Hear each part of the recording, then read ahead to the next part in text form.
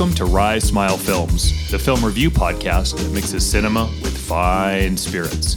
Journey with us as we encounter new, old, and strange films, with the occasional dabble into sports and music. Proceed with caution, as these podcasts feature spoilers and some mature language. This is Matt. And this is Jesse. Today on tap, we have Punch Drunk Love, starring Adam Sandler, Emily Watson, and Philip Seymour Hoffman. Written and directed by Paul Thomas Anderson.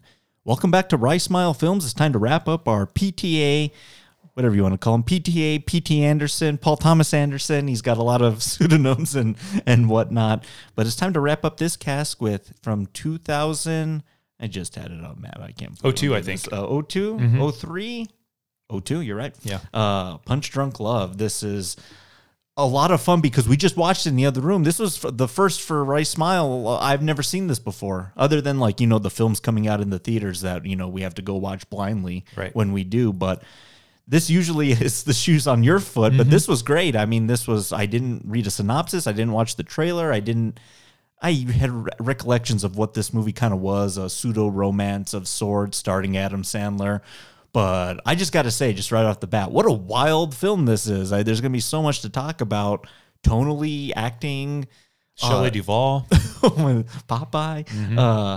This was a wild ride. So first and foremost, I want to raise it to you and thank you for picking this one and letting us take this raw dive into it. It's nice to have the shoe on the other foot, and you're welcome, and I'm glad that we did this. I was, to everybody out there, I think I argued a little bit for Magnolia, and you kind of said, let's do this other one, and I'm glad we went this way, because we would still be watching another hour of Magnolia. Oh, goodness, yeah. Which could be fun, too.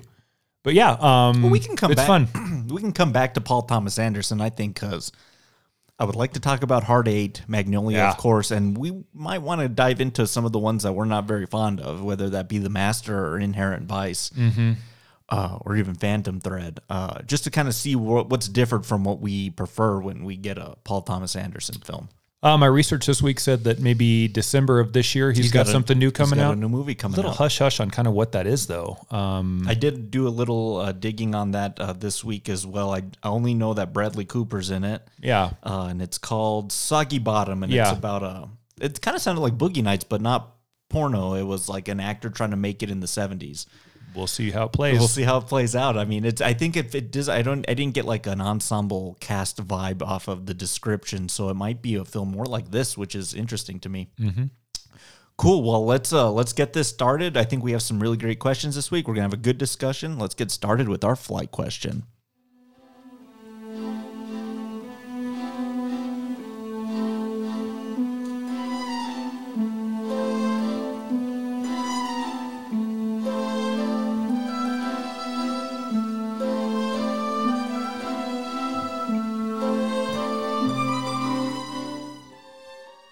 You know what it reminds me of is Bernard Herrmann, like Vertigo almost. Not quite as mysterious and thriller-esque, but it sounds like those Hitchcock Bernard Herrmann scores. Strange you brought that up, because I thought that too. When we go through the images that are not on the camera, whether it's that rainbow-like fade in and out, just miasma of color, it felt Vertigo-y to me too, with that dream sequence from Stewart. Very Sal Bassi. Well said. Yeah. Excellent. Hit us with the flight this week. Flight question has to do with, or inspired by Adam Sandler. I asked you to tell me who your 3 favorite actors or performers in the industry would be that came to film as a secondary entertainment career or career. I mean, if you want to go Jimmy Stewart in the military and then come back, I guess I'd go there too. But being that Sandler kind of started out in comedy, stand-up and all that. So 3, man, there's a lot to choose from here. Absolutely. You want me to kick it off, or you want to go first? I'll let you go first. Number 3, Natalie Portman. Ooh, okay. I think in some ways Natalie Portman is a bit of a forgotten player, not through anything that has to do with poor choices. I think she's not as active as she might be. I think that's fair. And we can talk about Jane's Got a Gun, and I have a story for that someday if we ever want to tell it, having been on set one time for that. Well, did you ever watch that movie? No, I never did. I did. You said it was not good. Yeah, it was just forgettable. It's not her fault. I mean, I'm with you. I like Natalie Portman. From Leon, the Professional, to Black Swan. Yeah. So her earliest entry into some other field, entertainment, I'd use that term very lightly here, related, was fashion. She's a runway model. She gets a ton of love for the professional, certainly for Black Swan. She's really good in Closer, even though that may not be a fantastic film. I She's like really good one-fourth of that, or 3/4 of that movie. Yeah. But my favorite in The last fourth I don't like is Clive Owen. I was going to say, you're not really going to vote for any Clive Owen vehicle, are you? But I do enjoy her in that movie, yeah. She's terrific in Beautiful Girls. Yeah. I love that film. And for the 3 scenes she's in there with Timothy Hutton, she kills it, man. So it's a kind of a weird, kind of quiet movie she was in too, is the one, did you ever see Brothers with Jake Gyllenhaal and Tobey Maguire? That movie's kind of decent as well. So what was the one she just did, that science fiction one? Annihilation. Oh my God, that movie's fantastic. So yeah, I'm going to go Natalie Portman for 3. Great choice. Let's hear yours. Would you ever want to do Leon the Professional one these days? I mean, yes. Like childhood, like assassin, we could find a cast around. Let's just do her. Yeah, let's do her. The Natalie Portman cast. Yeah. Let's do those 3. Let's do The Phantom Menace. Just kidding. No, we got to do that for the prequel cast, but yeah, we're not really ever going to do the Phantom Menace, are we? We'll see. Right, we'll see about it. Great choice. Number 3 for me, Steve Buscemi. Oh, wow. Steve Buscemi, before, and maybe he had been acting around the same time, but I know he had this career working for the New York Fire Department for years before. Really? You didn't know this? I did not. No, he showed up on like 9/11 or like afterwards to help out with like the Port Authority and the people down there afterwards. So he had done it, I think, all through like the 80s and maybe into the 90s a little bit. How about that? Probably pre-Reservoir Dogs-esque. And it's why there was a movie that came out last year, The King of Staten Island, with Pete Davidson. He plays I think his dad in that, or a firefighter. And the reason they cast him was because he had done that before. How about that? Yeah. So no idea. Yeah. That's to him on that. That's my number 3. Yeah. Plus, I love Steve Buscemi. Oh yeah, he's great. Good choice. Number 2. Yep. Irene Dunn. Okay. This can't be a surprise to you, and you know where I'm going with number 1, I'm sure too. But maybe. Irene Dunn, in my opinion, is the best actress to never win that award. Nominated multiple times, and then once she left Hollywood, had a fantastic career in politics and serving the greater good for man. But that's not where she started. She grew up on a riverboat that her father ran in a vaudeville type act, singing and dancing. And boy, it certainly plays where that sort of abilities are featured when she's in movies that kind of highlight those abilities. Drama, comedy, I think breathtakingly gorgeous, friendly, warm. I love Irene Dunn. And I think she started at the age like 6 and continued to perform on that riverboat sort of gambling on the shores of the Mississippi or up and down the Mississippi till she got to be in her early teens. And then Hollywood found her talents and chose to use them in other ways. I love Irene Dunn. Great choice. Thanks. Number 2 for me. Yours. Oh, let's see if this will be your number 1. I had to put Arnold Schwarzenegger on this list. Good choice. Starting out, with the bodybuilding career. If you've never seen Pumping Iron, that's an interesting watch in itself. Indeed. But he had that whole kind of Mr. Universe body before he even considered acting. And it was like, well, let's just get this guy into a movie. And I don't remember what his first, is it Hercules in New York? It is. Oh, that's a strange film. Sally Field. Between that and then to Conan, and then once he gets to Terminator, he's like a bona fide like movie star. Yeah. But I mean, what can we say about Arnold that we haven't already said about him in the films he's made, the charisma, his one-liners? I mean, you call him a good actor, call him a bad actor. You can't deny his like box office power and his importance in Hollywood. So he's my number 2. Great choice. Yeah. If we remove Arnold from the film history, there's no Terminator, there's no Total Recall, there's no True Lies. I mean, there's no Conan films the way we see them. It's like the 80s action landscape into the 90s is completely different. And there's no great stories of what almost happened and never did with Paul Verhoeven. Oh yeah. No, I mean, and the like Crusade. Yep. There's so many things around that. Yeah. Paul Verhoeven made it in this week. We had to check that box. Maybe if what's his name of Arnold doesn't do the Terminator, maybe it is O.J. Simpson, and that's just a weird movie now. That's crazy. Crazy, right? Mm-hmm. What's your number 1? Actor. Okay. Most of you don't know him by his original name, which would be Archibald Leach, but you do know him by his secondary name, Mr. Cary Grant. Nice. Grew up in the circus, as a matter of fact.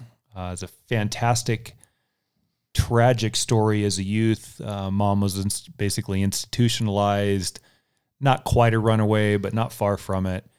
Adopted into a circus, and in a similar fashion to Irene Dunne, I think used those skills to really be able to, when he needed to pull off madcap or rough and tumble or semi-slapstick, could easily do it.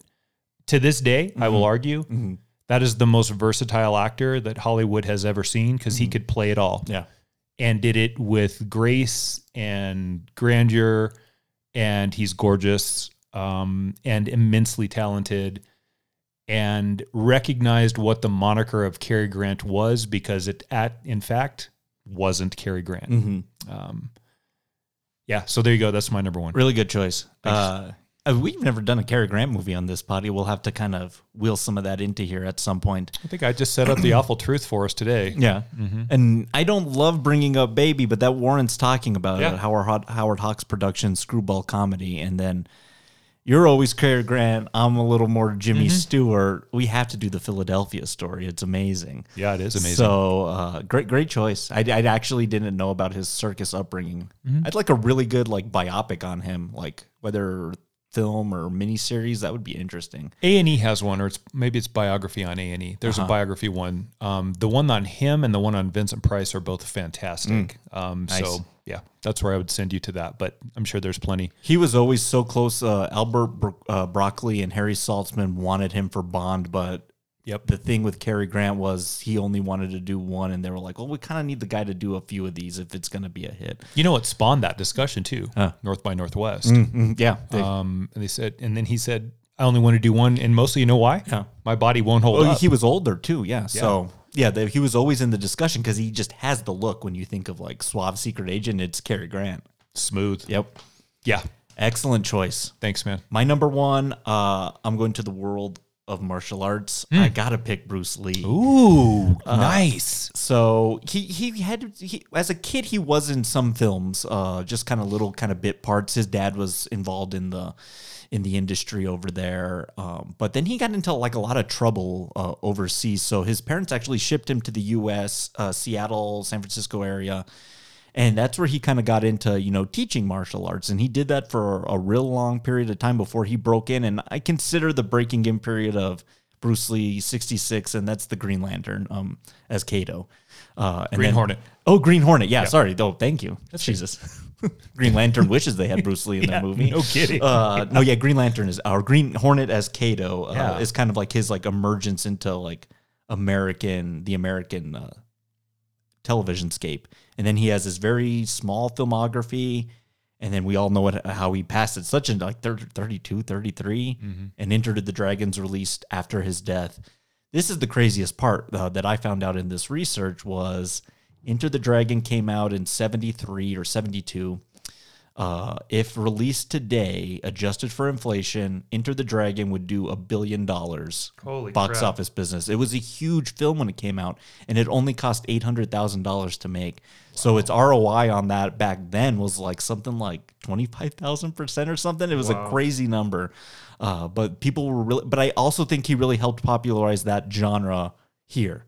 It was already popular overseas, but his emergence here, I think, cannot be understated. Do you like Kung Fu The show? with David Carradine? Oh, yeah, I do. Yeah. Because he passed on that to give it to David Carradine. Oh, really? Yep. What a miss. I like Kung Fu just fine. Bruce Lee would have been a lot better. Absolutely. One of the bigger misses I thought, not in his career, but about his career, was that Be Water 30-30 that ESPN did. God, that was fucking terrible. He has plenty of really good documentaries Yeah. you can get into just watching him talk or just watching his workout routine in his backyard. The guy was down to like 1.5 or 2% body fat. I mean, he was like razor thin, but so proficient. I mean, he could like, it's that like 1-inch punch thing that he describes. It's just so powerful. And his protege were like Kareem Abdul-Jabbar and like all these other people that were so inspired by it. think he even did a film with him at one time. Game of Death. Yep. Game of Death is wild. But Enter the Dragon to me is the pinnacle of Bruce Lee. It's amazing. You know, with Kareem Abdul-Jabbar rolling up on you to perform some martial arts technique, you'd have to be about Texas distanced away so he wouldn't get you. Mm-hmm. But it would come from such a long range. I think you'd probably have time. I've always sort of marveled at his work in Game of Death because he's just so gangly and angular. If you got it, it would like being hit with a very, very sharp and hard bamboo shaft. Yeah.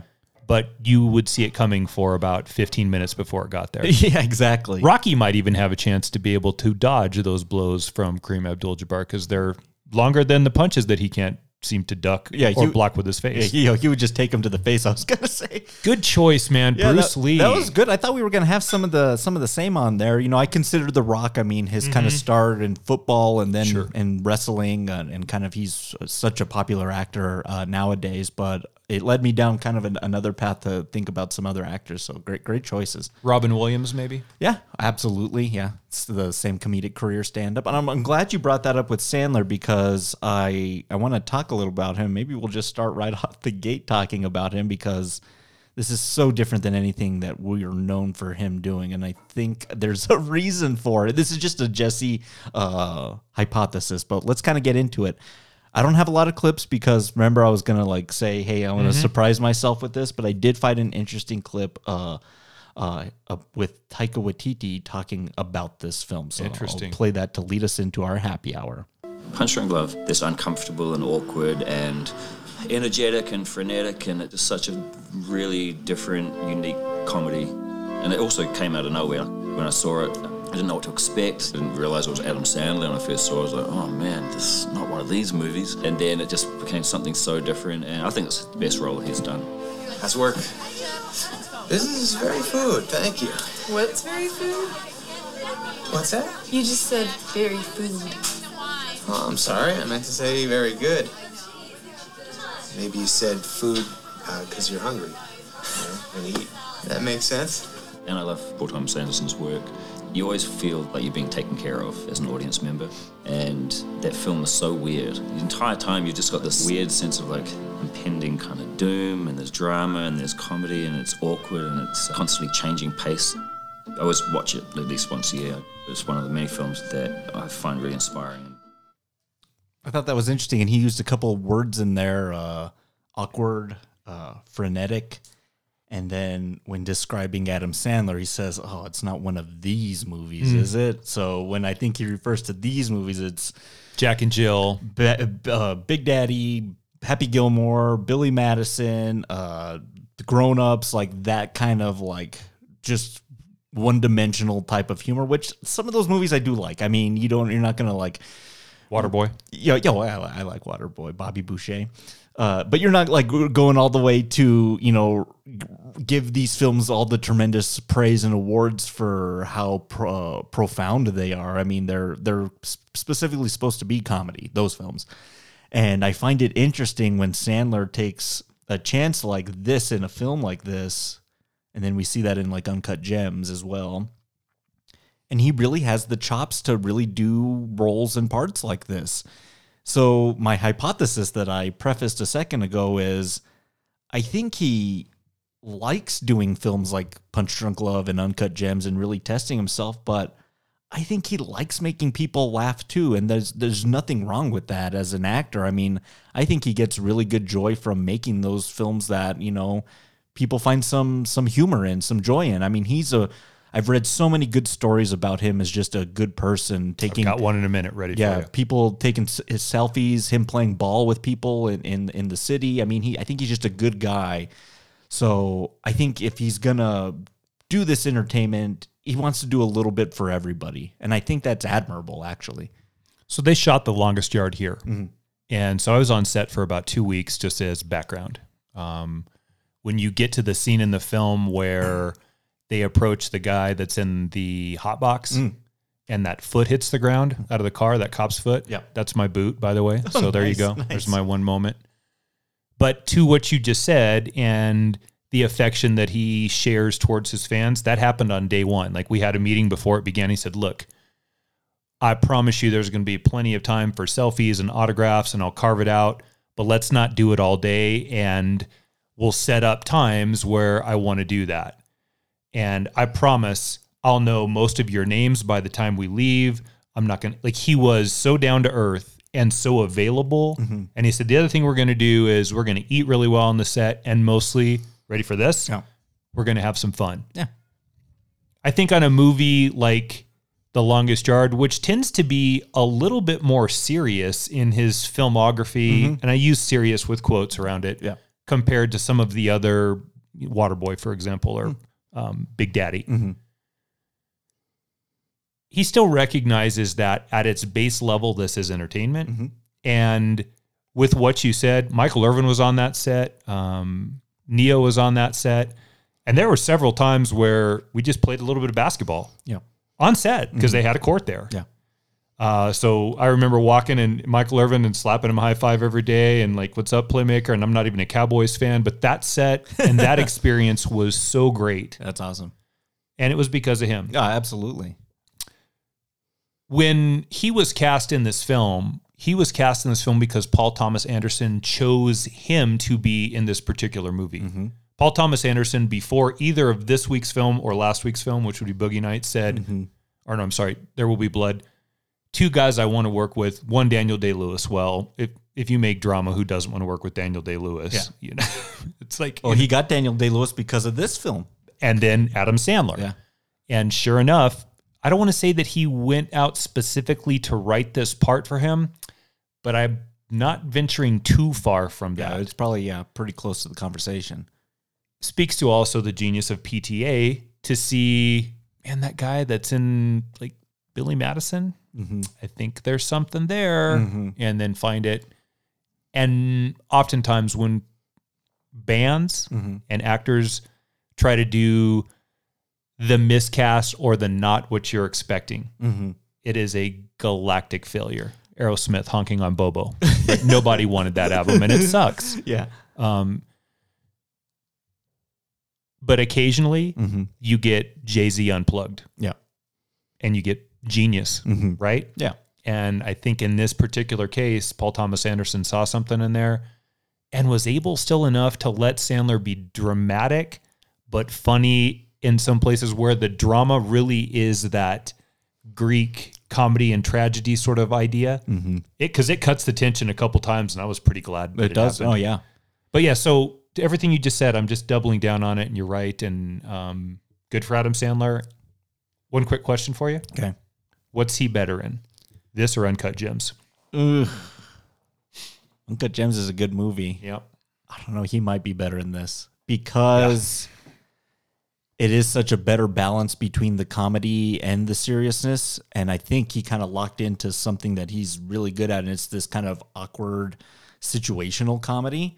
Who would have thought? I mean, in an Adam Sandler movie, you're used to people farting and this and that, and that makes me laugh. I'll be honest with you.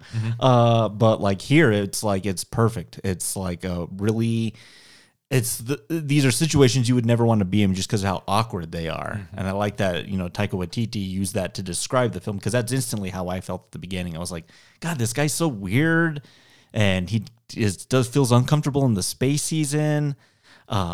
But, it's interesting. I'm glad he took this role. And this is one of my favorite thing about actors that, are in it for the craft and, not for the paycheck.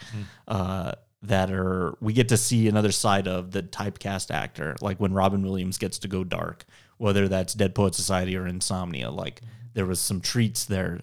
And it's nice to get to see the other side of these actors. Michael Keaton, Mr. Mom, and Night Shift.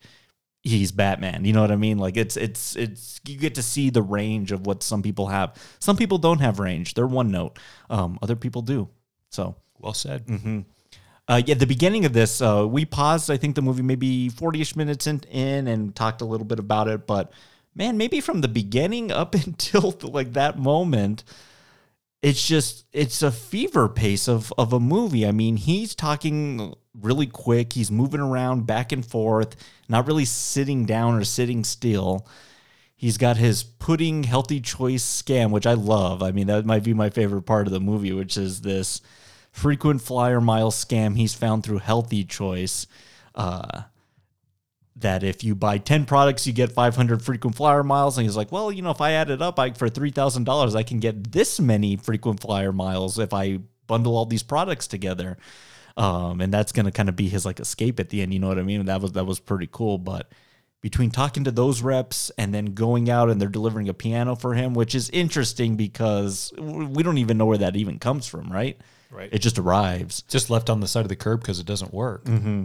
The car accident up front, and then his business selling plungers, gourmet plungers. Sure. Designer plungers. The designer plungers. And then his sister's calling him and going back and forth. I mean, it felt so chaotic at times. And I think that's the point. I mean, I think these should make you feel a little uncomfortable because it's almost like we're in his brain too. It's just moving a mile a minute and there's no chance to breathe really. I felt like the first half of this film were really establishing that he's nothing but a number lost among a plethora of numbers. Mm-hmm. He's one of the siblings. He has 7 or 8 harpy cadre sisters that are just insufferable. The scam that you spoke of that he's building through Healthy Choice, which I love that they're choosing Healthy Choice because as we're going to pull for this guy to find some peace in this strange existence that he's carved out for himself. Mm-hmm. It could have been Swanson's or Kellogg's or General Mills, but they chose Healthy Choice. Yeah. Which is what eventually that buys him, right? Mm-hmm. The choice that he makes to be with her. And so those numbers, the numbers of the cell phone or his home phone and his social security and his credit card as he rattles them off to the sex line that he calls. This poor guy is stuck in this terrible environment. Mm-hmm. A lot of it is self-directed too. He doesn't have to have the office that he has. He doesn't have to sell these toilet plungers that have fancy handles with dice on the end and loofah sponges. Mm-hmm. Like he's made or forged this strange existence for himself, but lost in that existence is his significance. And it's almost like it's compounded within a spectrum of infinity of numbers. He's somewhere on the lower half to where it's just another spoke in the wheel. Mm-hmm.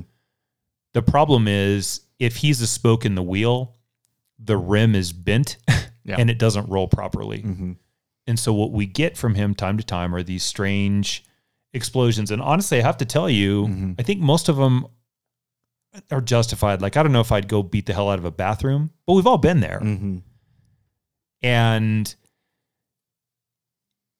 from the beginning, whatever office that is, it almost looks like a storage His shed, warehouse, yeah. his warehouse with just a desk by itself off on the side that's not really even in an enclosement. It's just sitting there in the middle of the It's floor. just a regular desk. It's yeah. so strange. Yeah. And we get that number right away because he's talking to some phone jockey at Healthy Choice Services over what he seems to identify as a marketing mistake that he finds an escape to. Yeah. But even that escape is numbers, right, Jesse? It's $2,000 for 1 million frequent flyer miles. Yep. So what that means is this guy doesn't really have a place that fits. And even where he's managed to carve one out, it's pretty forgettable. Like, do you get fired up about toilet plungers? No. How about loofah sponges? Yeah, no. Pudding? Not really. And not since I was a kid. I mean, I like pudding, but you know what I mean? Yeah, I know exactly. There's nothing there except this girl. Yeah. I like how you use nondescript because even as this one day he decides to wear a suit to work, he almost blends into the paint in the warehouse because well it's said. blue on the blue and then white on top. So And everybody gives him shit about it. yeah, they were like, "Why are you wearing a suit?" He's like, "I just wanted to we had the clients coming into this." He's coming with all these lies. Thought it'd be nice to get dressed for work one day, which he's right. Yeah. But you can see just how he just blends into the background. Like he's doesn't fit in. He's socially awkward. And then his social cues. And this was kind of a big thing for me because, I asked you, I was like, gosh, I wonder if he even has maybe high functioning Asperger's syndrome because He's aware of this scheme. He's good with numbers. He is able to run his own business and live independently. But like when he's around people is when he like flips out. And then when he's pushed too far, then we see the anger aspect come out. So he doesn't quite have those social cues to like interact properly with like regular people. He's weird around them. He's weird around Emily Watson when she first shows up to drop her car off. But you're right. She provides a solace for him, a hope on the horizon to, well, maybe she can help make me a little bit better. I think a lot of this is him trying to get better. And even, having his brother-in-law get a shrink for him. That scene was crazy for me too, with this dinner that he was has to go to with his family, and you're right, Insufferable's being nice. Let's talk about the meet cute where he comes into contact with Lena, Emily Watson. Yeah. Handled really well by her too, by the way. Mm-hmm. She shows up in a Geo Metro, I think, man. of all cars. I was like, when's the last time I've seen that car? I remember the Geo logo. Oh my gosh. Mm-hmm. And she claims that it has engine problems, and it probably does, because when you hear her turn it off, I guess the gerbil and the rubber band are on their last legs because the engine sucks. Obviously it does. We're going to come to find out that this is all a ploy later in the film, but she just happens to be there. Her car's about to crap out, and she asks him, hey, do you know the mechanics? He's like, not really.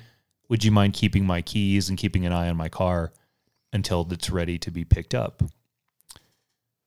And instantly, he is smitten with her. Mm-hmm. Even in his very awkward manner, as she's walking down the alley, I think it's an alley, really, Mm-hmm.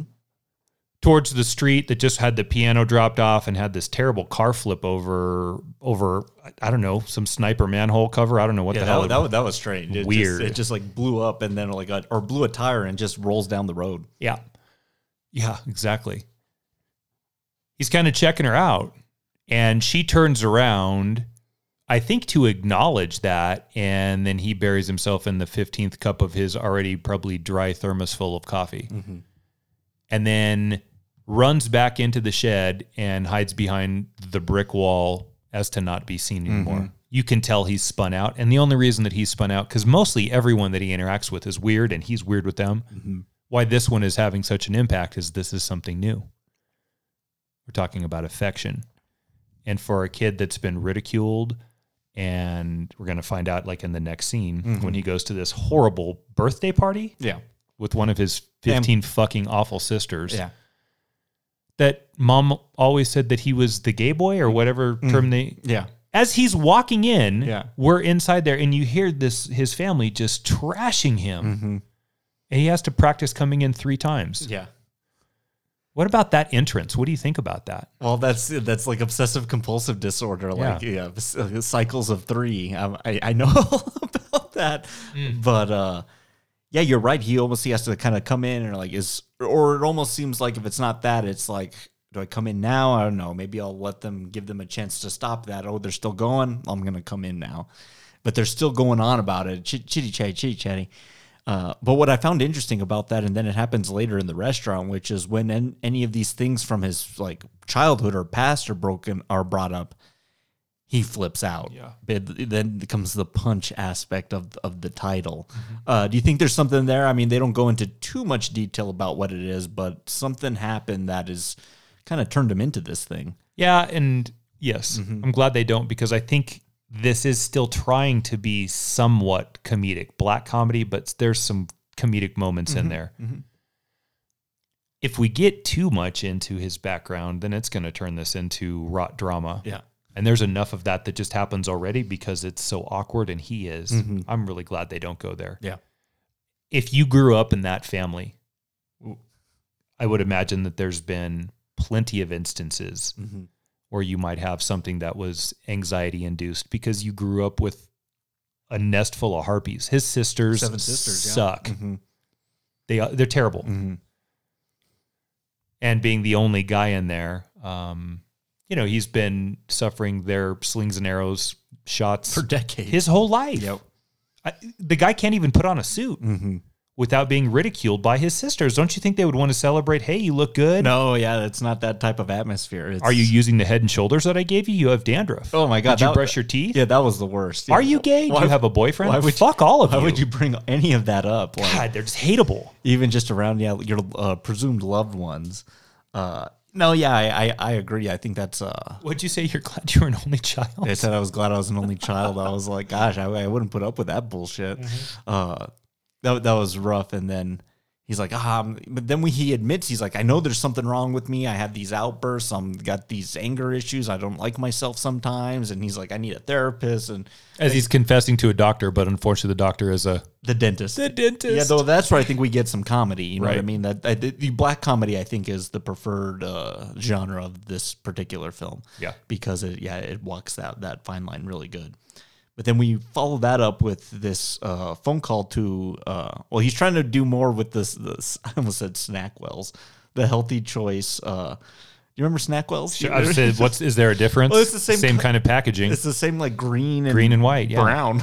Yeah, you're right. But he's trying to get more on the healthy choice coupons, and then he sees this like dial in like sex hotline ad. Yeah. Back in the day, you'd have to call these numbers, and it's like some crazy thing. It's like $2.99 a minute. Is that what she said? For the first 30 and then $1.99 after that. It's like $60 plus $70 just for the first half hour. And they set him up and he takes the bait. Like we're sitting there like, don't give your social. Oh yeah, I hang up. Bye. Yeah. But he's able to rattle his credit card number off, his street address, his social, all just the numbers, like just lost in the numbers. And to the people on the other end of the sex call line, he's also a number, a monetary amount. They don't give, which, look, I don't think a sex line worker is really worried about your well-being. You just represent a cash sum for them. And even that conversation is pretty awkward, but you know what it is? It's sweet awkward. He's not cursing or saying he wants to do this debaucherous act with her. He's desperately trying to break the ice. And what I kept thinking, it was the second time too for me, so I mean I knew where it was going. Is he practicing with this woman so that he'll know how to break the ice with the other gal who dropped her car off? Oh, I wondered why he had made this call, and I think maybe you're right. It's either practice or he's lonely and he's just kind of taking a chance. Yeah. Wants some companionship, but he's afraid to go there with Geo Girl. So he kind of takes a dive, and it turns into the worst possible situation for him. I think it's either one of the two. I mean, he's doing this for something, maybe to work on his social skills a little bit, or just how to converse, I think. But yeah, this just goes completely, because he's not even in it till like she's trying to ask him, or like, Are you hard? Are your pants off? are you touching yourself? Yeah. Are you doing this? He's like, no, I'm no. Hanging out in the kitchen talking to you. I'm just hanging out over here, and just like he's not even like doing the acts of what you would be doing on the phone here, until it turns into like the next day. But she talks him into it though. Which part? Oh yeah, at the end, yeah. So even that's really awkward too, because as soon as this guy's able to stand up for himself, and that's also part of it for him, because he doesn't stand up for himself in some general elements in his life, that's what causes the outbursts. And there's a big moment, and I really want to talk about it, when he calls his sister and they have that moment on the phone, and I think you and I were both ready to stand up and high-five each other when it happened. But once that occurs, things turn around for him. But this poor guy is just getting steamrolled by everybody. And as I said, he's lost in the numbers. That's all he is for everybody. He's the eighth sibling. He's the money on the end of the credit card. He's just a number, a nondescript spoke in the number wheel, and it just turns and turns and turns, powered by everybody else's engine. As soon as he turns it over and he becomes the driver, it changes. But even back to the sex call conversation. Where do you live? What do you do? And he starts giving away some pretty personal information that probably isn't the best thing you should do not at with all. someone like that. No way. We promise this is confidential. Yeah, right. And he's trying to get that back out of her. Well, what do you do for a living? Where are you? And I'm just up the road from you. You live in LA. Yeah, whatever. It's not true at all. But all of that changes because we fade out on that scene with him sitting at the same sort of desk that we saw him at the beginning of the film in isolation. And then there's that very weird image, which I want to ask you about. Okay.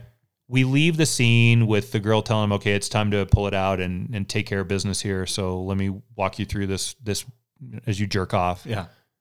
The lamp. Mm. Do you notice the lampshade? Super crooked. And I thought, is that trying to look phallic? No, that doesn't. That's too on the nose. But we fade out on a lamp that's on the nightstand, I think next to his bed, or a small end table in the middle of the bedroom somewhere. And the lampshade is twisted and off center. And I really thought that Paul Thomas Anderson choosing to leave this pretty important moment, especially, to the film. Yeah, see, it's right. It's crooked. Mm-hmm. What's it next to? Let me see that again. End table, like the coffee table. That's an interesting image, isn't it? It is, yeah. I mean, it's done purposely. Either like his life is this out of flux, or this act is gonna now propel it out of flux. Now it's gonna disjoint his life even more. I mean, on the nose level, that's illumination and the crooked use of illumination. And maybe that's what the film is saying we're trying to give you all right now. Yep. Good image. We should put that on the Instagram. Snapshot. So then the film takes just a crazy turn here. She calls him the next morning and then is like, oh, this is my real name. And remember that apartment I talked about? I need money for it. And he's like, oh, I don't know. I can't afford that. But you said you had a business. You said you got this. You said you got that. And he's like, oh gosh, what a mistake this was. And he's like, oh, sorry. I can't get involved. And then throughout the day, she just keeps calling him, saying like, you don't want to say no to me. You don't want to say no to me. I'm going to tell your girlfriend. I'm going to tell you, I don't have a girlfriend or this and that. And he to the point where he's just like, I'm hanging up now. And when she calls back that like last time, she's like, you're going to regret this. You just set forth like a whirlwind of bullshit on you. Didn't you find that sad when she calls him in the morning and he's so happy to have someone call him and just tell him to have a good day? Well, yeah, I kind of thought it was going to go that way where I was like, oh, maybe these two are going to meet up. Maybe there was some type of connection. Maybe she felt sorry for him. And then it turns into a scam. I mean, these are scammers. Philip Seymour Hoffman, and then they're like just trying to scam people out of money. He's so happy to get her call because someone actually gave a damn about him first thing in the morning. Took the time to so you get that there's a wanton acceptance, a want and a need, yeah, from everyone. He just wants this companionship. Certainly not going to get it from his Harpy sisters. It's probably pretty tenuous at the place where he works. Again, though, well, he's not going to get it from his Harpy sisters. He's afraid to get it from Emily Watson. And he's willing to dip a toe in on the sex line because from Georgia, because it is so ambiguous and mysterious. Oh, well said. Yeah, it's almost protected in ambiguity.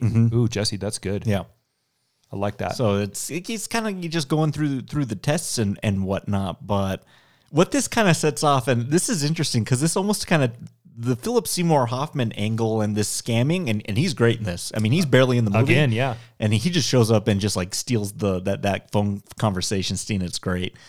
It's like a Coen Brothers plot. Oh, yeah. It's almost like The Big Lebowski. Just like victim of circumstance, or just like, we're going to screw this person. We're going to send some goons to go like beat him up and whatnot. Like, it really reminded me of like a 90s Coen Brothers like B plot of one of their movies. It's really well said. You're right. It does. Yeah. But the whole time this is happening, I can't stress this enough. Like, man, I was just like, this isn't a thriller or like a horror film, but man, I was like visually, and maybe because I'm just being stimmed by so much happening here, and part of it's the score is just monotonous, a good monotonous, and then he's bouncing from the piano, trying to figure out how the hell does this thing work, and it's not even a piano; it's like almost like a harpsichord, or it's got a, what does she call it? The harmonics. I'll look it up, but it's a different type of piano. It operates almost kind of like an accordion. It has to breathe into play. It has like almost like a bagpipe, so to speak. He's bouncing from that to his pile of pudding, to his business, to his sister, to Emily Watson, and I'm just like, oh my god! And then the phone's ringing too. It's so hard to focus on like the different things, but it's like it's not a detriment to the movie. It's just like it put me out of like a comfort zone, and it made me feel like the character. Like, it made me feel like, wow, this is what it's like to be in this guy's brain for like a day. It's just like, so, to quote Taika Waititi, frenetic is the perfect word for it. It's just wild. if this film was able to do that to you, that's pretty high praise. I think you should raise it up on Yeah, that. 'Cause absolutely. If that's able to spin you out like that, and you're not light in the film viewing experience, Well, maybe That's saying something. Well, I'm trying to pay attention to what's happening first, but then to all the kind of external factors too. Jesse brought up the score there, and I imagine a lot of you have not seen this film, which you probably should check it out. Where did you get it? How did you stream it, or did you rent it, or how'd you get this? On YouTube, It's on rented YouTube. it on YouTube. You got it on YouTube. Okay. This score is in the entire film, and every bit of dialogue that happens, you're going to have to sift through underneath or through the score that's happening. And there are times when the score's volume is elevated to match the frenetic or anxious nature of the scene. And there's times where it's smoothed down, like the bit that you rolled out at the beginning when first started the flight. That's in some of the more calm moments in the movie. So they set the score to the pace that's going on in his head. Yeah. And that's a really nice way to accompany this with the music. And then the choices are also very interesting. I'm sure we're going to get to that. Well, I would almost say turn on the subtitles so you can Yeah. kind of hear, but that almost adds another level of complication to the viewer to have to read and focus, and then you're still being spun out. That's a good point. It's just it was a while. It's very unlike Boogie Nights and There Will Be Blood, where things are slowed down and the camera moves from scene to scene, and we're with the characters and we kind of can focus on them. This is like taking all of that and then like putting it on puree in a blender, and we're just like and just like pick up what you can. But that was good. It reminded me a lot of, and I know these films aren't for everybody, but like the French New Wave of making films, like whether that was Truffaut or especially Jean-Luc Godard, they made films like this where they're just, it's so hard to grasp what is happening that you almost have to watch a second time. But when the film ends, you're like, Jesus, I don't want to watch that a second time. Those films like really spin you out in a way that this film does. Yeah. That is high praise. I just brought up two very influential filmmakers from that particular era of filmmaking. So reference an entire subgenre of film. That's yeah. okay. And like, what's a romantic comedy kind of? You brought up that piano, and Emily Watson later in the film is going to be able to give that piano its proper name. She knows what that name is. Now, the reason that this piano is left on the side of the road is the harpsichord or the accordion bagpipe element that's underneath the keys. Harmonium. There you go. Harmonium. Doesn't work. So instead of taking it to the dump, it's just discarded. So I'm asking you a question. When I say discarded and left on the side of the road, am I talking about Barry, or am I talking about the harmonium? Yeah, you might be talking about both. He picks it up and brings it in and puts it on his desk in the office. And as the movie progresses, we see him start to kind of play with the keys a little bit. And then anytime things get sort of crazy, he finds some solace in there. And a big moment occurs when he pulls out, of all things, some duct tape and puts it back together, which allows it to function properly. That's crazy. This is a big moment because as he's repairing it to function properly, the metaphor that the film has created, which the harmonium is Barry, needs to be repaired to function properly. There's only one person in this movie who knows what the real name of that thing is. Yeah. Right? Yeah. Lena, the harmonium. You and I have already forgotten. That's how harmonium. disregarded Barry is. Yeah. Her purpose then, because maybe she's the only one that gets him, is to fix him. Well, let's talk about that too, because then that goes to their first date. She asks him, like, would you like to have dinner with me the other night? Like, she's like She asked him out. doing all the hard work, and he just has to say yes. I mean, she's so into him for some strange reason. Maybe it's the mystery of everything we're talking about right now is intriguing to her.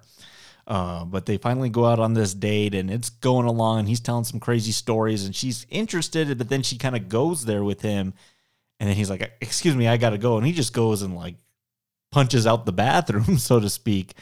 I thought that was a really good sequence to kind of show the both sides of him, because then the date has to end because he gets thrown out.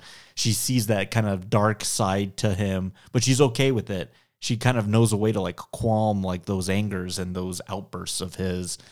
But then when the night ends, he just like, okay, I'm leaving. I need to go. And a kiss on the cheek. I'm surprised it wasn't just like a handshake. That probably would have been better. But then he like instantly kind of sees like those errors in his ways when she calls him on the way out. I thought that whole sequence from date to coming back and going into kissing her, I thought was a real good moment of growth for him. That awkward goodnight kiss is semi-hug, handshake, kiss on the cheek, even though she tries to give him her mouth. He's too quick and misses her mouth and kind of hits her cheek anyway. It's a disaster. Mm-hmm. And if that's not enough, the cherry on top is bye-bye as he walks away. Yes. And he is just berating himself down the hall. You fucking idiot. Bye-bye. Who says bye-bye? You know, just giving himself the business on that. She's off to Hawaii. She's heading off for business to go to Hawaii. And what we've come to find by this moment is the party that Jesse and I had referenced earlier. One of his sisters really wanted him to attend this birthday party because she was going to bring her friend and she was going to try to play matchmaker. Well, lo and behold, her friend is Lena. Yep. So we're starting to see there's a serendipitous effect between the two of them. I also really like the part that she said, though, too. So in this serendipitous effect, it's mostly fueled by her efforts, isn't it? Yeah. Because after this awkward goodnight kiss, she calls him up and says, don't you want to come and really tell me goodbye again? That's not quite what she says. But you and I, not being Barry, I hope would decode that as like, oh, she really wants me to come tell her goodbye. Yeah. Which that's loaded and would be implied as such. You didn't come over to like, you know, give me a high five and slap me. Like, it's like, come over here. Yeah. Okay, so he goes over there. He gets lost in the hallways. He runs around for a while. Can't remember where he's going. Like kick the door? Like goes out the emergency exit. Almost walks into traffic. Yeah. It's a disaster. It's pretty good. And then finally finds her room. And we get the knock. She answers. And we get, man, what's really sweet. And this is what this movie's able to do so well, is they temper some of that awkwardness with sweetness. There's a nice kiss between the two of them. And then it just sort of breaks down into an embrace. But not over sweetness. Well, because he's so awkward about it. Yeah. Like, you're not like choking me out with cotton candy sweetness. So it's a kiss and then like a legit kiss that's shared by both. And then he just kind of hangs on to her for a while and she reciprocates, doesn't she? Yeah. It's a big moment. Big time. Yeah, this is huge for him and huge for her too. Is it acceptance? From who? Of him? It's acceptance of her from him, right? Yes. And you know what else is really great about it? The fact that it doesn't end up in the bed draws a distinct delineation between him and Georgia the girl on the phone. It's even better, yeah. I need to let everybody know this is an 88-minute film. Quick. Doesn't feel like 88 minutes. Sometimes, there were times, if anybody's listened to the Patreon, with episodes, 1 through 6 of Falcon and the Winter Soldier, I felt like 47 minutes felt like all of 2 hours. It was a grind. Yeah, you're right. This didn't. And there's a lot that happens, but there's also, beat-wise, there's a lot that happens in this film. And there's plenty of space to let the actors really carry the emotion or moment of the scene. And somehow they're able to fit it into 88 minutes. It's a pretty remarkable editing job. Really good. Just want to talk about this real quick because I know you pretty well, and types of movies and stuff you like. So I guess I'm not surprised. I guess I'm more intrigued on you giving the film a lot of praise, but it is. I almost want to like define this film as like a strange film. Like it's bizarre at times. It's weird in its delivery and those scenes where he's bouncing from the harmonium, the phone calls, this, it's just like, it's wild. Like, what about that in any other film would probably turn both of us off and just be like, yikes, like, what the hell's like, this is too busy. What about it in this, it makes it palatable? Is it Adam Sandler or is it Paul Thomas Anderson's, authority over script and direction? Sandler's good in it, but Sandler is not always good for me. I like Strange. I really like Strange. Taxi Driver is kind of strange. Raging Bull is kind of strange. Yeah. We could make the case that Boogie Nights and There Will Be Blood are also semi-strange films. David Lynch is 100% strange. Right? Yep. I'm glad you brought him up because I think this is the answer to the question that you just asked me. Okay. I'm good with Strange because it's going to be unique and a different viewing experience. It still needs to be a story. Gotcha. Okay. You still need to complete some semi-linear beginning, middle, and end story. Memento's a Strange film, right? So That has an end, a beginning, and then a middle. so exactly in black and white, Yes. in real time and in present time, and past time. Inception's a Strange film. So I really do. I love Strange. Unbreakable's a Strange film. I could go on and on about Strange. Sure, yeah. It just has to be a complete story. Like if you just want to go, I'm gonna make something weird because it's weird, then you get, well, some of that French Nouveau shit that you talked about. That's true.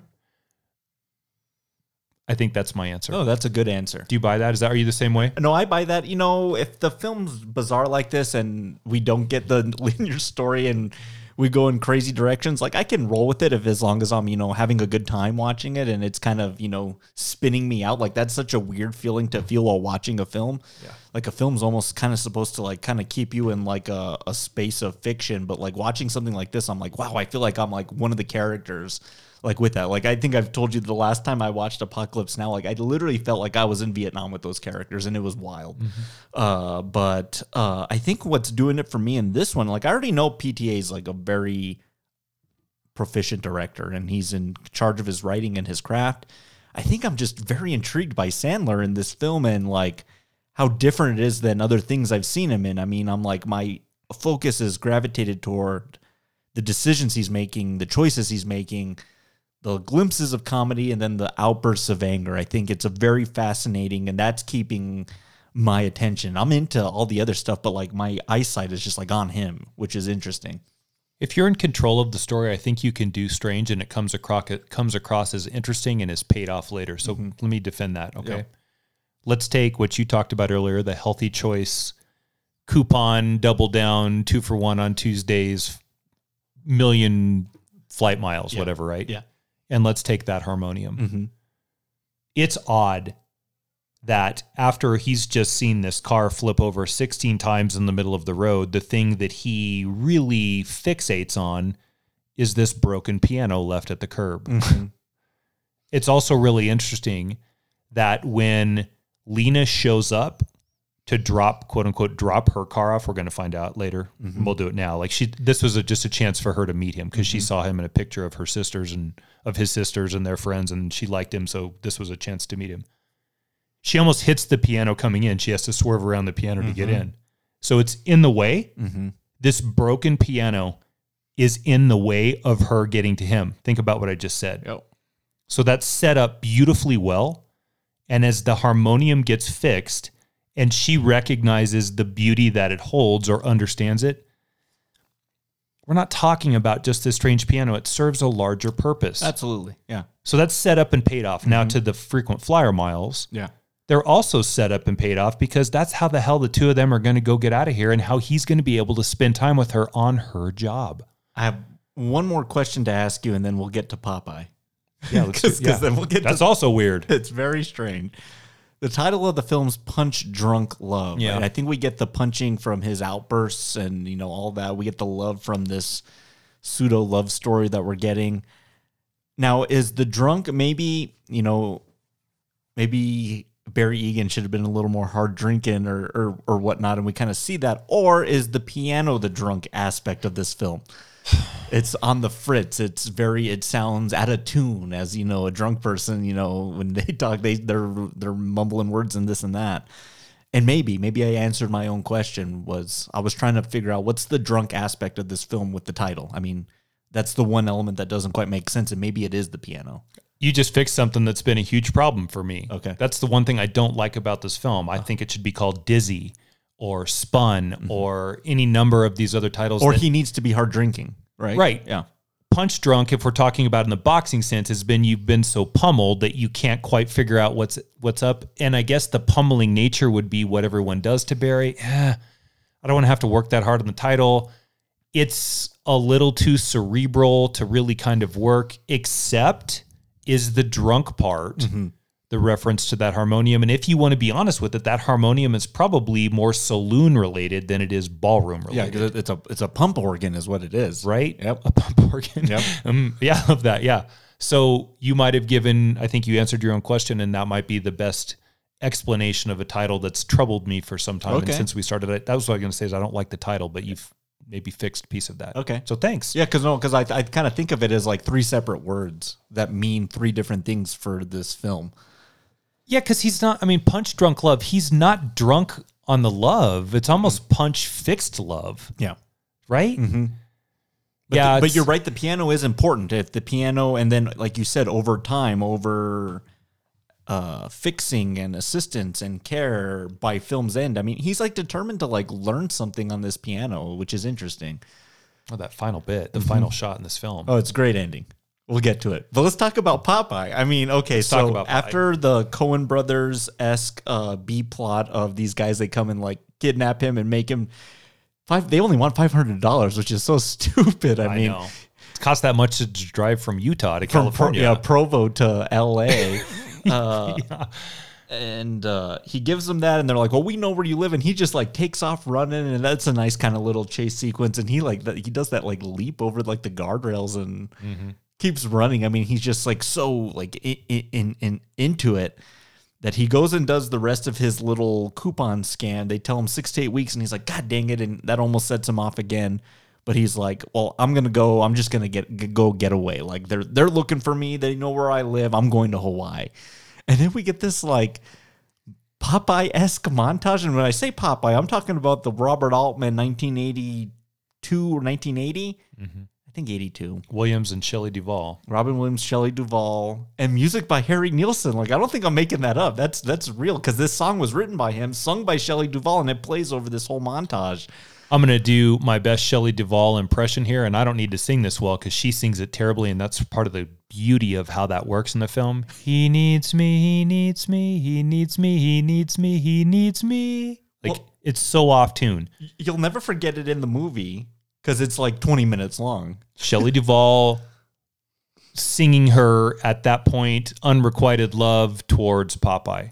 And of all of the choices in this film that have been built around the score, 1980. what a crazy choice to use this for, right? She did that movie the same year as The Shining. The Shining. What a crazy year for Shelley Duvall.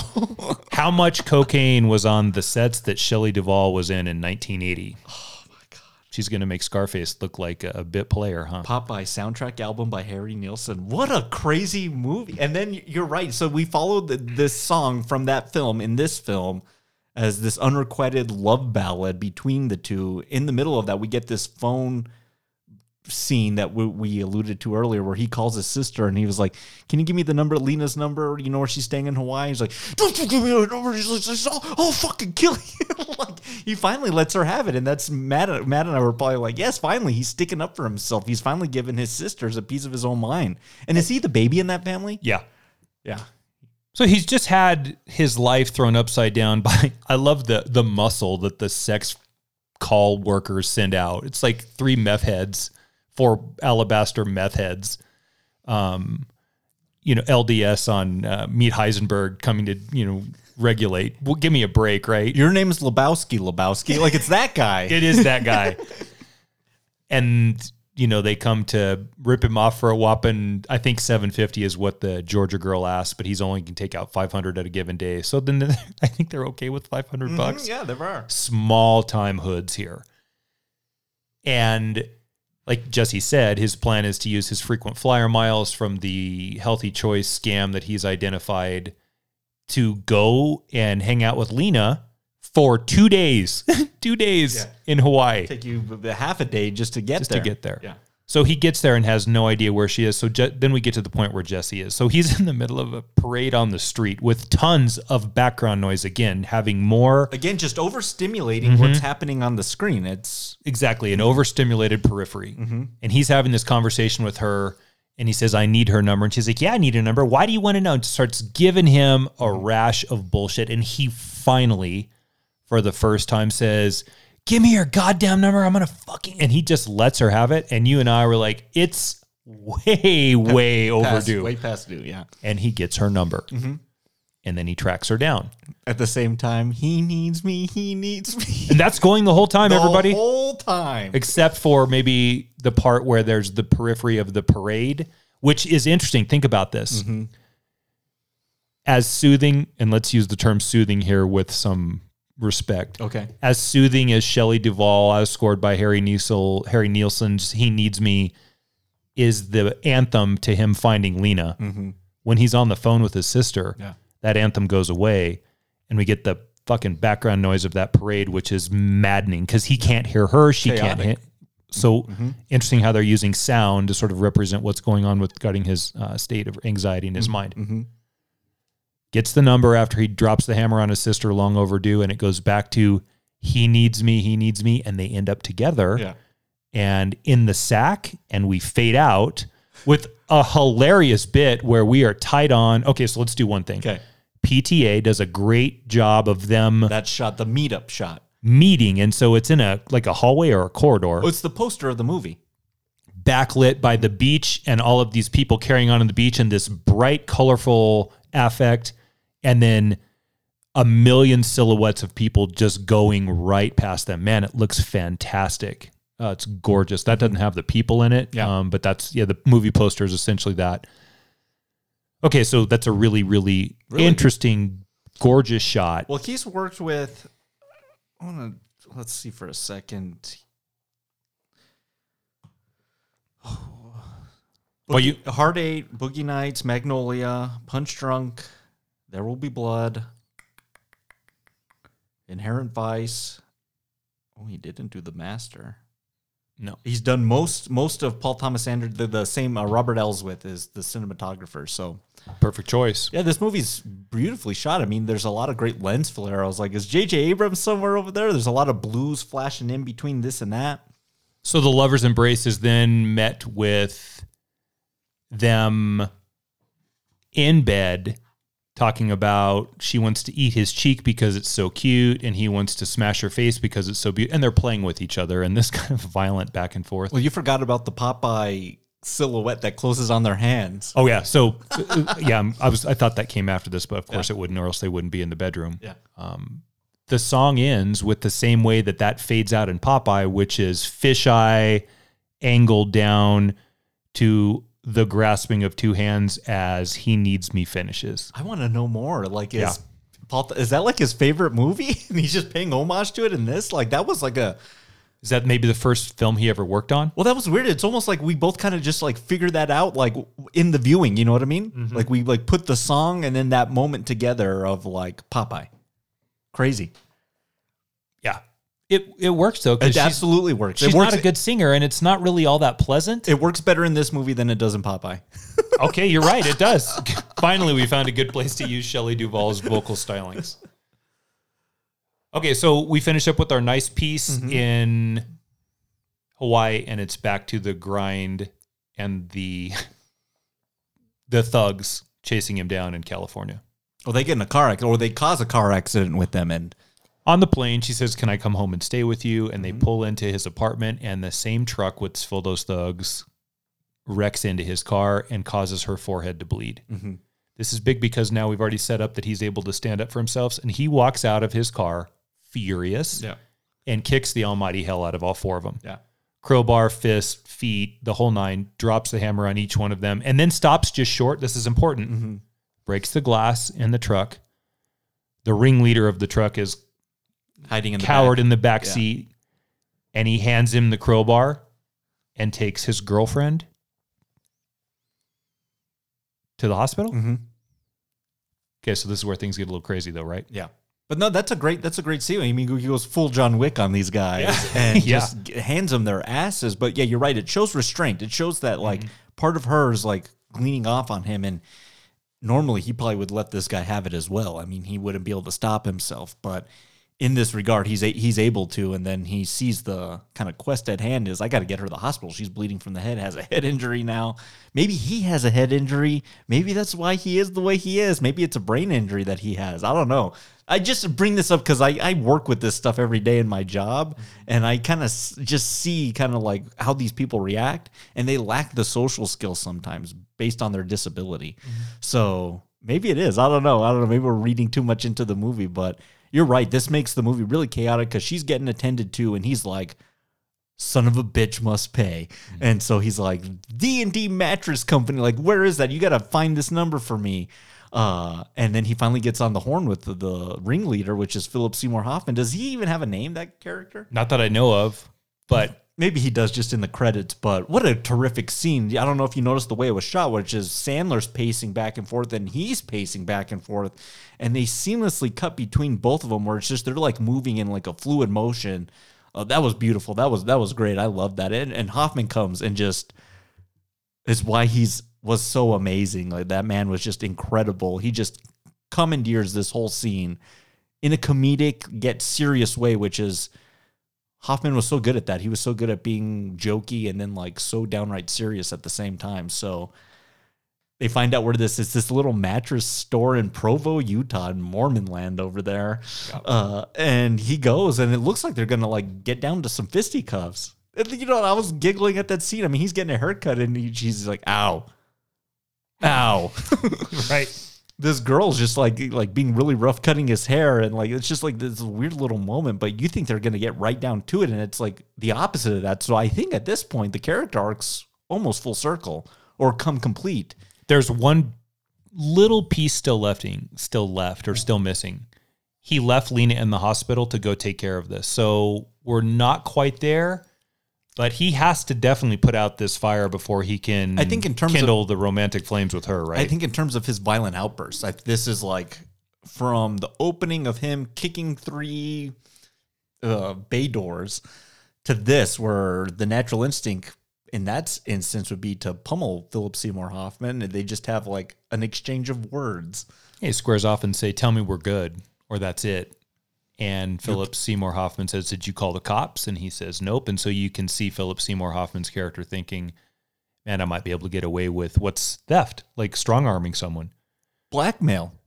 Right, exactly. And so he acquiesces.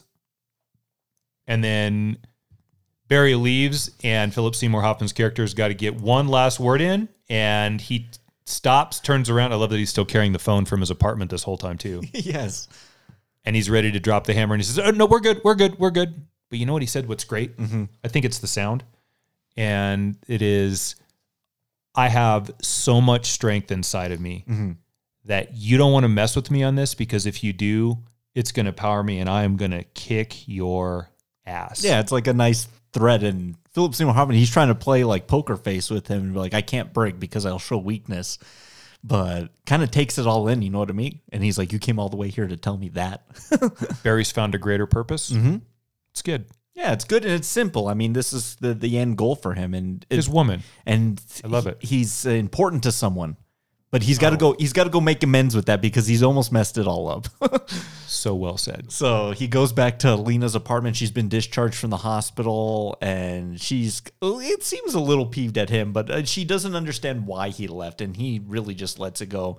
I called a sex hotline. They wanted some money. They're the ones who attacked us. I have enough frequent flyer miles to fly I just need 6 to 8 weeks, and I can fly anywhere with you. And it's really nice, you know what I mean? It's that kind of like nice embrace, and it really reminded me of those romantic comedies of the Howard Hawks era, of just like whether it was the music or the embrace, it really felt like one of those plot lines wrapping up at the end of those films. Final hurdle before we get this across the finish line is the reconnecting with said ex-girlfriend, hopefully not, Lena. Okay, I think we have put to bed the threat posed by the sex workers and their gang of thugs. Yeah. And he shows up at her door carrying that piano, the harmonium. And you're pretty sure he's going to give it to her, right? That's strange because he takes it with him, takes it to the door, but then they take it back to the shop at the end, because that's where the last scene is in the...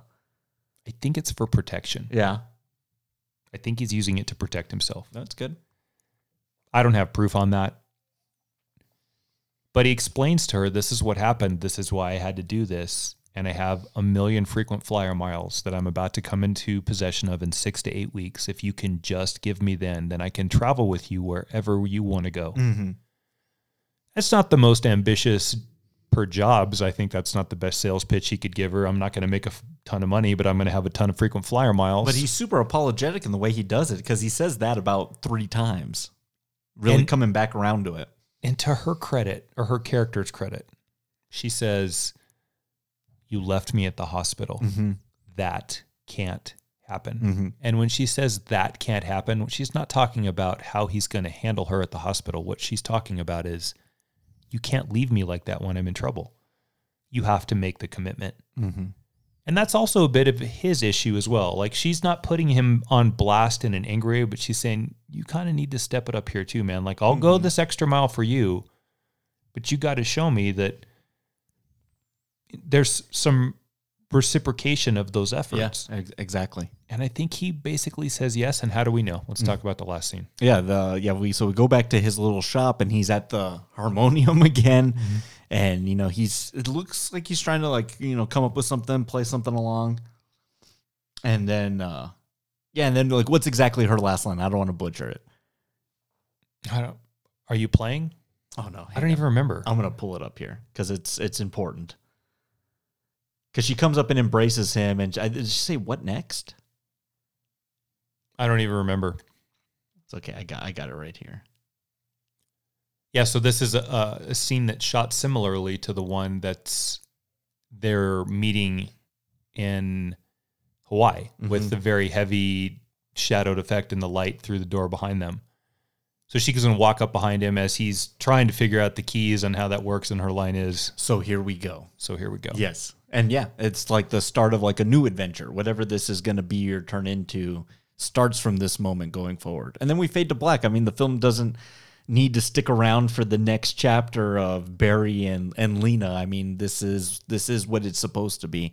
And I like that it gets out soon and early, and this ain't a 2 hour and 45 minute PTA epic or 3 hours in the Magnolia Spectrum.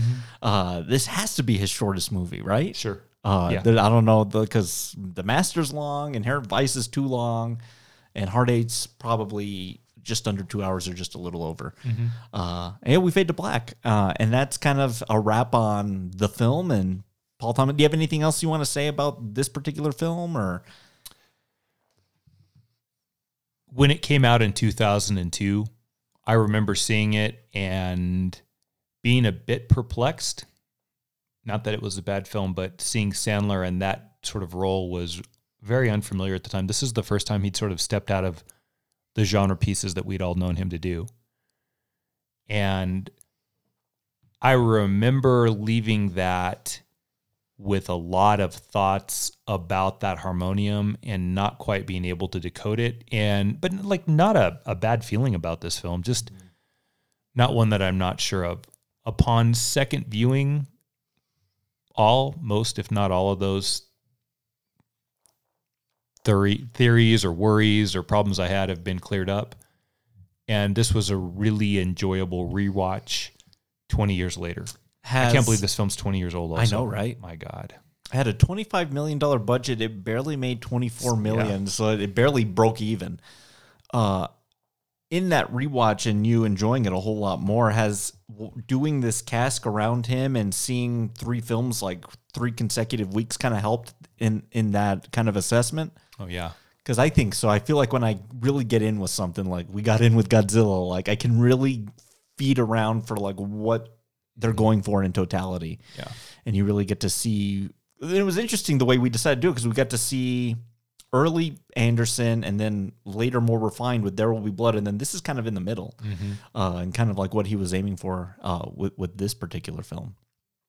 It's 3 really solid entries, and having the frame of reference in 3 consecutive weeks absolutely helped. If this had been a one-off, yeah, I don't know, might be a different conversation we're having today. Sure.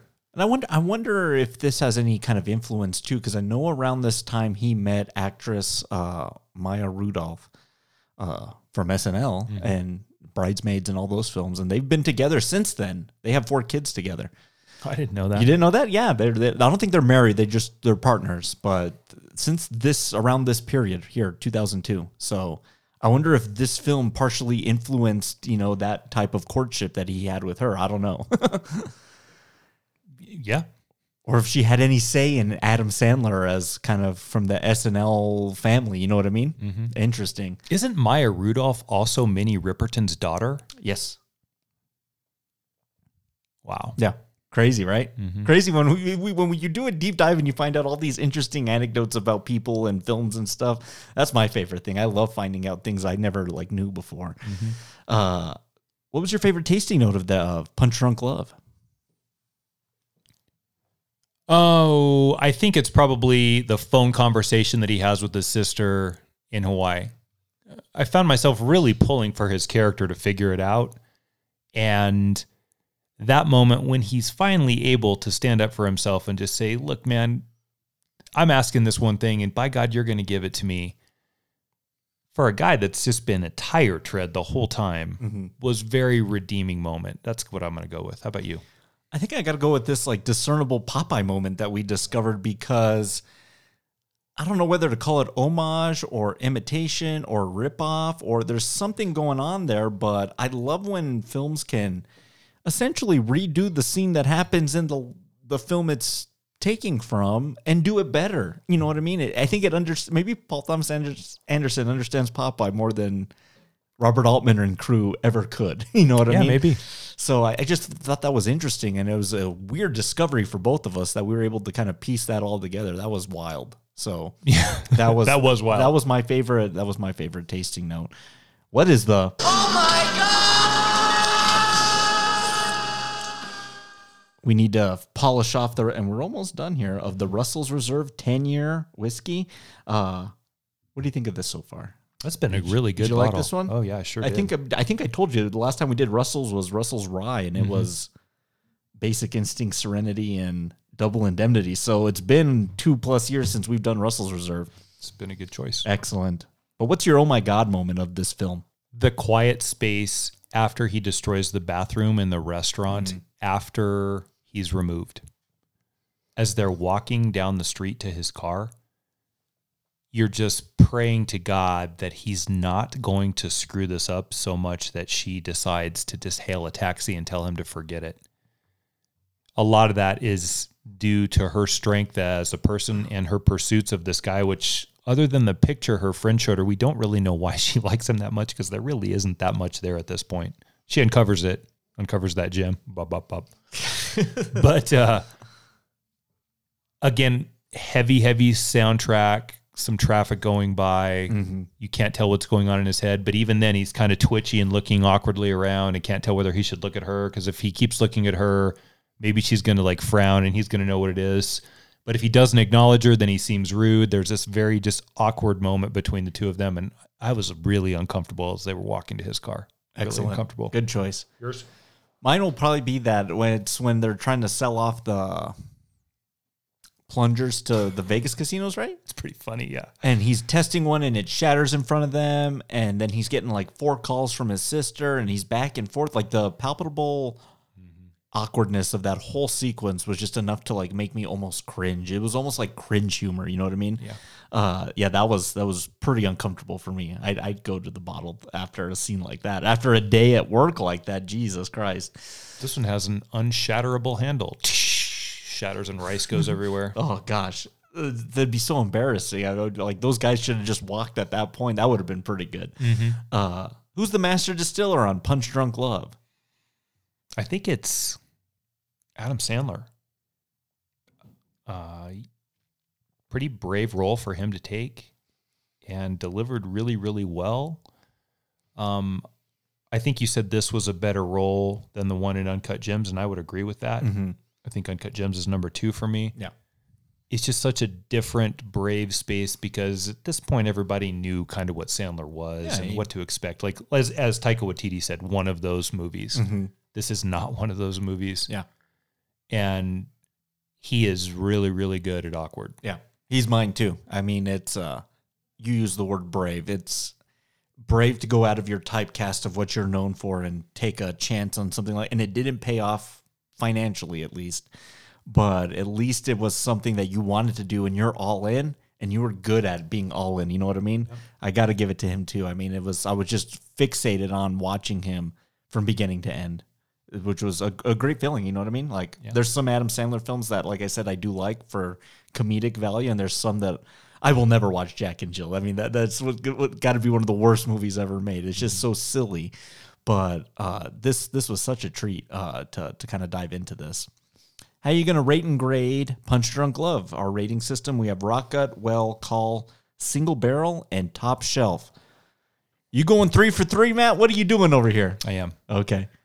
It's not the best of Paul Thomas Anderson, but there's a lot of really good in Paul Thomas Anderson, and the last 3 weeks have proved that.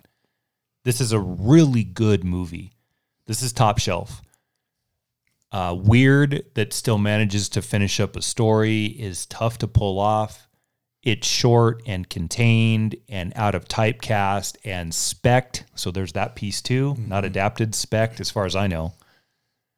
Yeah, man, this is a really, really good rewatch. And I might go so far as to say of the films that I've watched once and rewatched, this might be the best one we've done on the show so far. I don't have the list in front of me, but to like check out again, get back into again.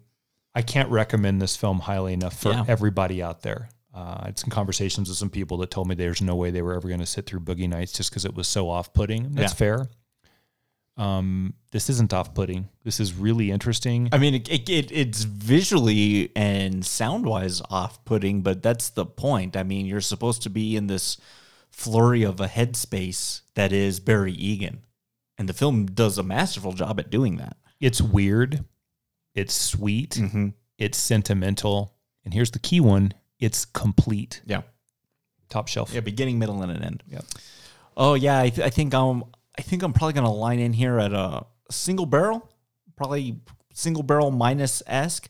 This is a great film in Paul Thomas Anderson's filmography, a missing film in his filmography. We're going to talk about that here in a second, but I can't believe I hadn't seen this prior to this. You know, sometimes just films pass you by, or you never get to them, or they sit in my Netflix queue for years. We don't even need to go into what's on my Netflix queue right now. But this was great. I'm glad we added this. I would love to, we'll talk about Magnolia one of these days, but this was great to do just something fresh, raw, come in here, talk about it, because I do that to you all the time, it seems like. But no, this was great. I mean, to couple this with Boogie Nights, There Will Be Blood, and now this, like that's 3 hell of a films, you know what I mean? Yeah.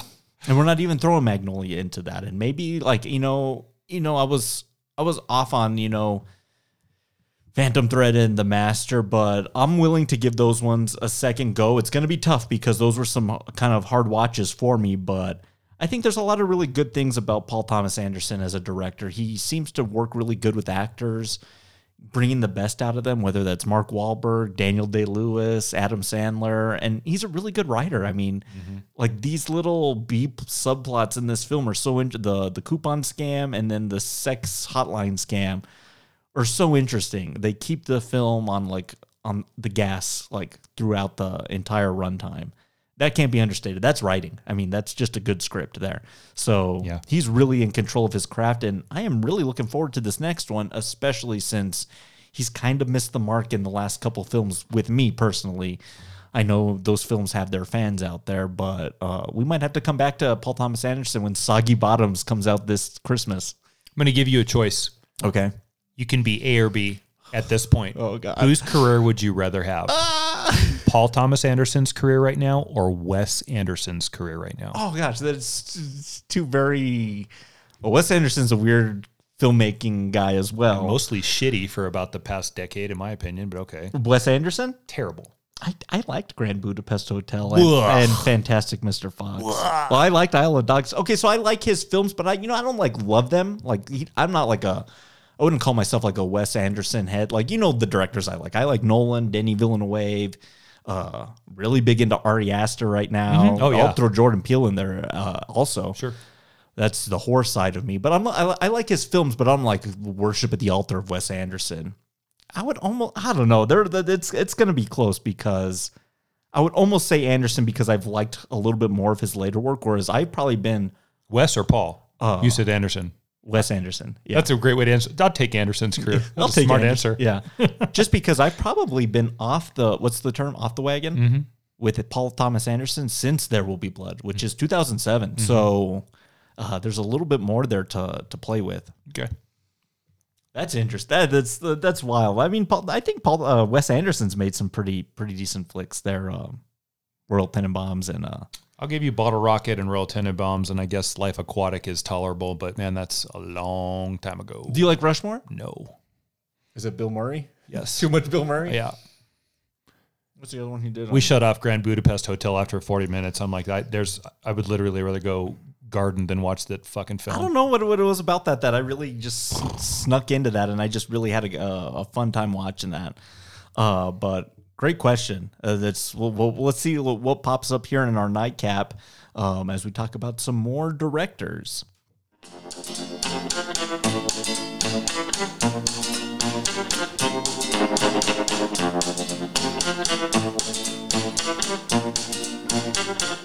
My name should be trouble. My name should be woe. For trouble and heartache is all that I know. Alrighty, so thinking about, gosh, I keep wanting to say Wes Anderson now. You confused me, man. Paul Thomas Anderson, and I hadn't seen this film in his filmography. My nightcap question to you is, what other director, any director, Hitchcock, Scorsese, Spielberg, that has just a prominent film director who's an entry in his filmography that has just passed you by up until this time? The prominent word hung me up because I had to come up with, is this really a prominent director or just a movie? So I want to do an honorable mention, and then I'm sure you'll have an honorable mention because after you are you, and then I'll give you my answers. Okay? I can't say Mel Gibson is a prominent director, but if he's prominent, you're ready for this? It's going to freak you out. Did you know I've never seen Braveheart? Oh, really? I've never seen Braveheart. Oh, wow.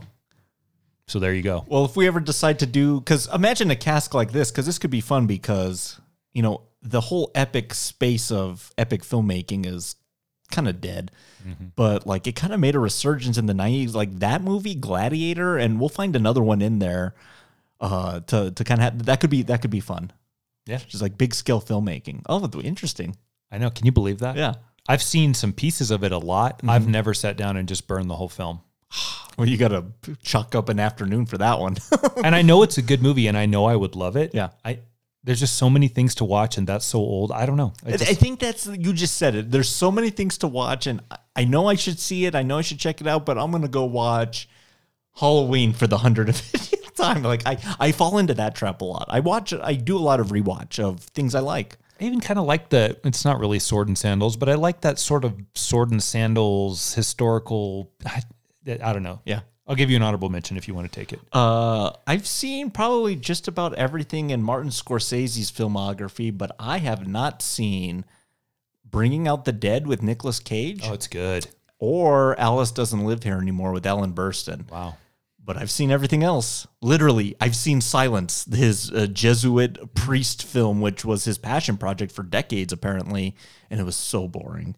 But I haven't seen those two. So those are two honorable mentions. Okay. Yeah. One more honorable mention and then my answer. Okay. You brought him up earlier. It's Truffaut. Okay. I've never seen 500 Blows. So that's one. That's interesting. That's the first part of like a series, actually. Yep. But my answer Okay. is Spielberg. Ready for this? This is on the same level of Braveheart. Ooh. I've never seen Schindler's List. Really? I know I'm going to have to turn in my Rice Smile card here right now, aren't I? I've never seen that film. Here's the thing. I'm never going to, and I will not see that film. Yeah, I would say you should see it, but if you do see it, you're only going to watch it once because it's an off-putting movie, but like so powerful at the same time, if that makes sense. Like the message is there, but the brutality is unbelievable. I get it, man. No, yeah, exactly. Yeah, and I'm very familiar with that period of history and all of that. And there's been no shortage of Holocaust or Nazi stories in my film going experience. Before I answered this, I gave it some thought. And I think, one of the most robust discussions that's ever been had on this podcast was over Inglourious Bastards. I think a lot of what I don't like about that film is why I haven't seen that movie. And I think a lot of that conversation that you and I had that day stems from just how off-putting, and I'm not trying to be Pollyanna on a box like holier than thou, waving my virtue flag. I'm not doing that. But there's just something about that is a hard, it's not only is it not interesting, it's not interesting and it's off-putting. And I don't care how well it's done. So there you go. Well, it is. And you know what kind of makes it even more like that is the fact that it is done in black and white. I don't know what the black and white does, but it makes it even more grim and morose. So I don't blame you for kind of staying away from it. But if it ever comes across, you'll watch it one time and you'll be like, I'm good. Yeah. Yeah. I would imagine. Yeah. That's not true. How old's that film? 25 years? 1993. I'm never going to see that film. Yeah. At this point, there's so much to watch. I probably will never see either of the. I'll probably watch 500 Blows at some point because I actually do feel like there's an interest there for me. And I love Truffaut when he's good. That'd be a great one to watch. I'd watch that with you. All right. I'm dying to hear what you got. So Stanley Kubrick. Oh, no. I've seen just about everything. Full Metal Jacket, Eyes Wide Shut, At Too Young of an Age, and of course The Shining, and Strangelove, and Clockwork Orange, and Space Odyssey. But the one I haven't, I've seen The Killers. The one I haven't seen, and it's on HBO Max now, so I'm actually going to fulfill my quest maybe later this week. I've never seen Lolita. Yeah. So I think I need to check that box. James Mason and Shelley Winters, buckle up, buddy. Yeah. So I really need to kind of just check that out and kind of see what that's all about. I know what it is about. Yeah. Okay. But I think that's the last remaining one of Kubrick that I've never seen. So it's on HBO Max right now. I'm going to get that done. You're going to love it. That's a great film. I've even seen Barry Lyndon. I mean, that's such an interesting movie. It's so well made, but like it's not for everybody because it's pretty boring.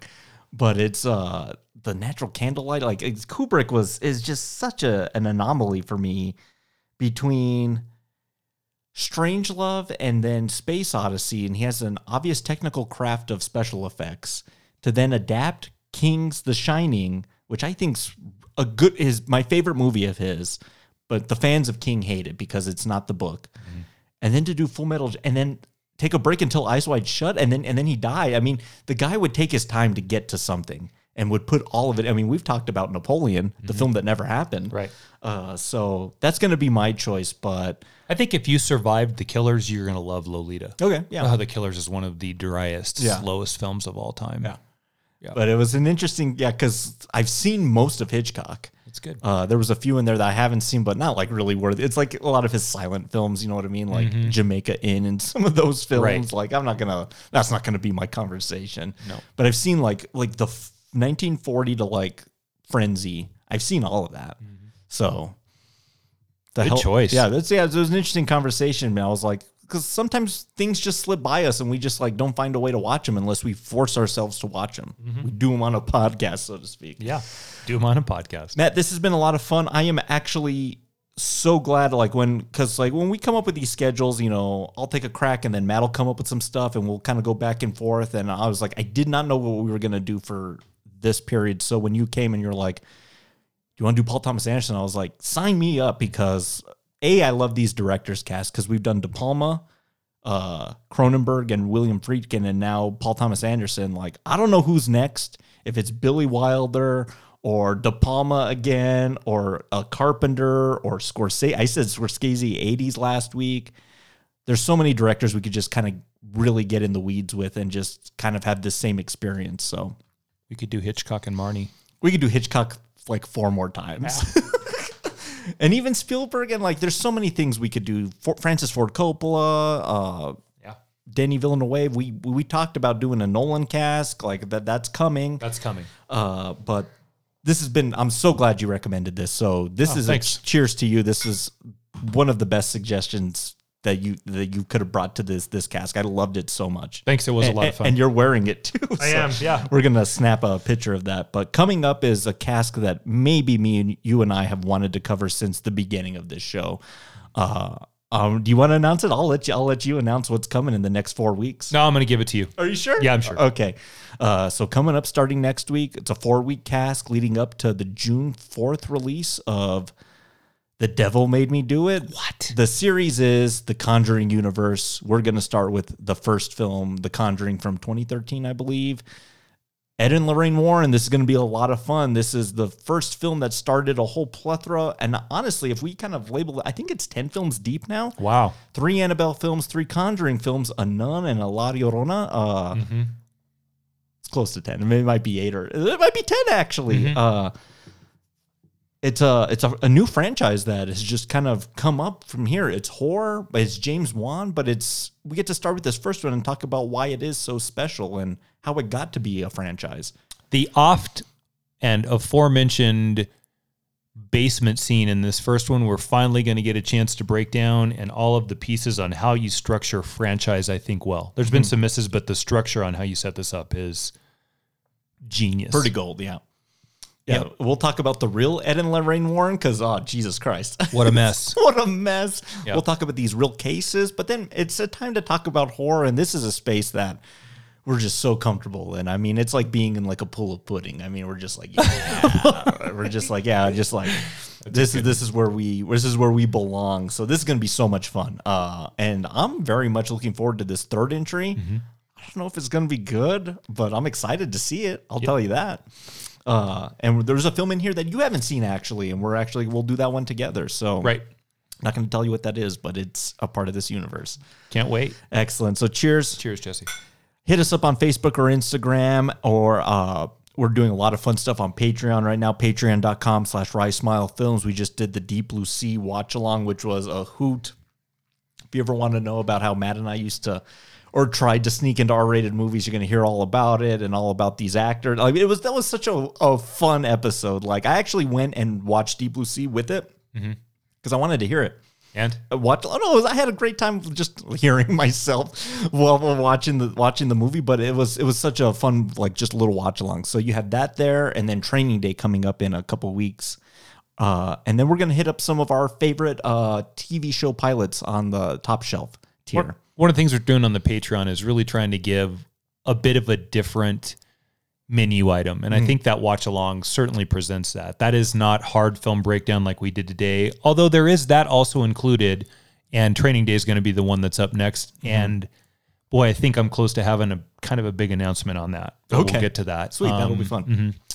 But yeah, from pilots to television to the watch along, it's just more of the same. And we tried to make that as friendly a price point for a ton of content. Probably almost too much, to be honest with you. Too much. You guys are spoiled. Yeah. Nah, just kidding. We love doing it. We do. But also hit up tpublic.com for any of our merch. I think that's all the business items. So Yep, rocking the TeePublic one that'll be on the socials this week. You'll see it. It's gonna excellent. be Alrighty. For real this time. Cheers. Cheers. I got to get going. I got to go tune up my harmonium so I can go play a jaunty little tune there. But it's going to be the theme to Halloween. good. Just so happen to have duct tape in my truck too. Okay, you can help me out with are that. set. Perfect. We'll see you all next week for a spooky good time. Have a good week, everybody. We'll see you in the dark. Thank you for listening to Rye Smile Films. For more Rye Smile content, go to patreon.com/RyeSmileFilms for exclusive bonus episodes, plus feature-length watch-along commentaries on your favorite movies, and TV show recap episodes covering the best from the small screen. For Rye Smile Films merchandise, go to tpublic.com. Punch Drunk Love is property of Sony Pictures Releasing, Columbia Pictures, Revolution Studios, and New Line Cinema, and no copyright infringement is intended. Until next time, cheers. I have a love in my life. It makes me stronger than anything you can imagine. I would say that's that, Mattress Man.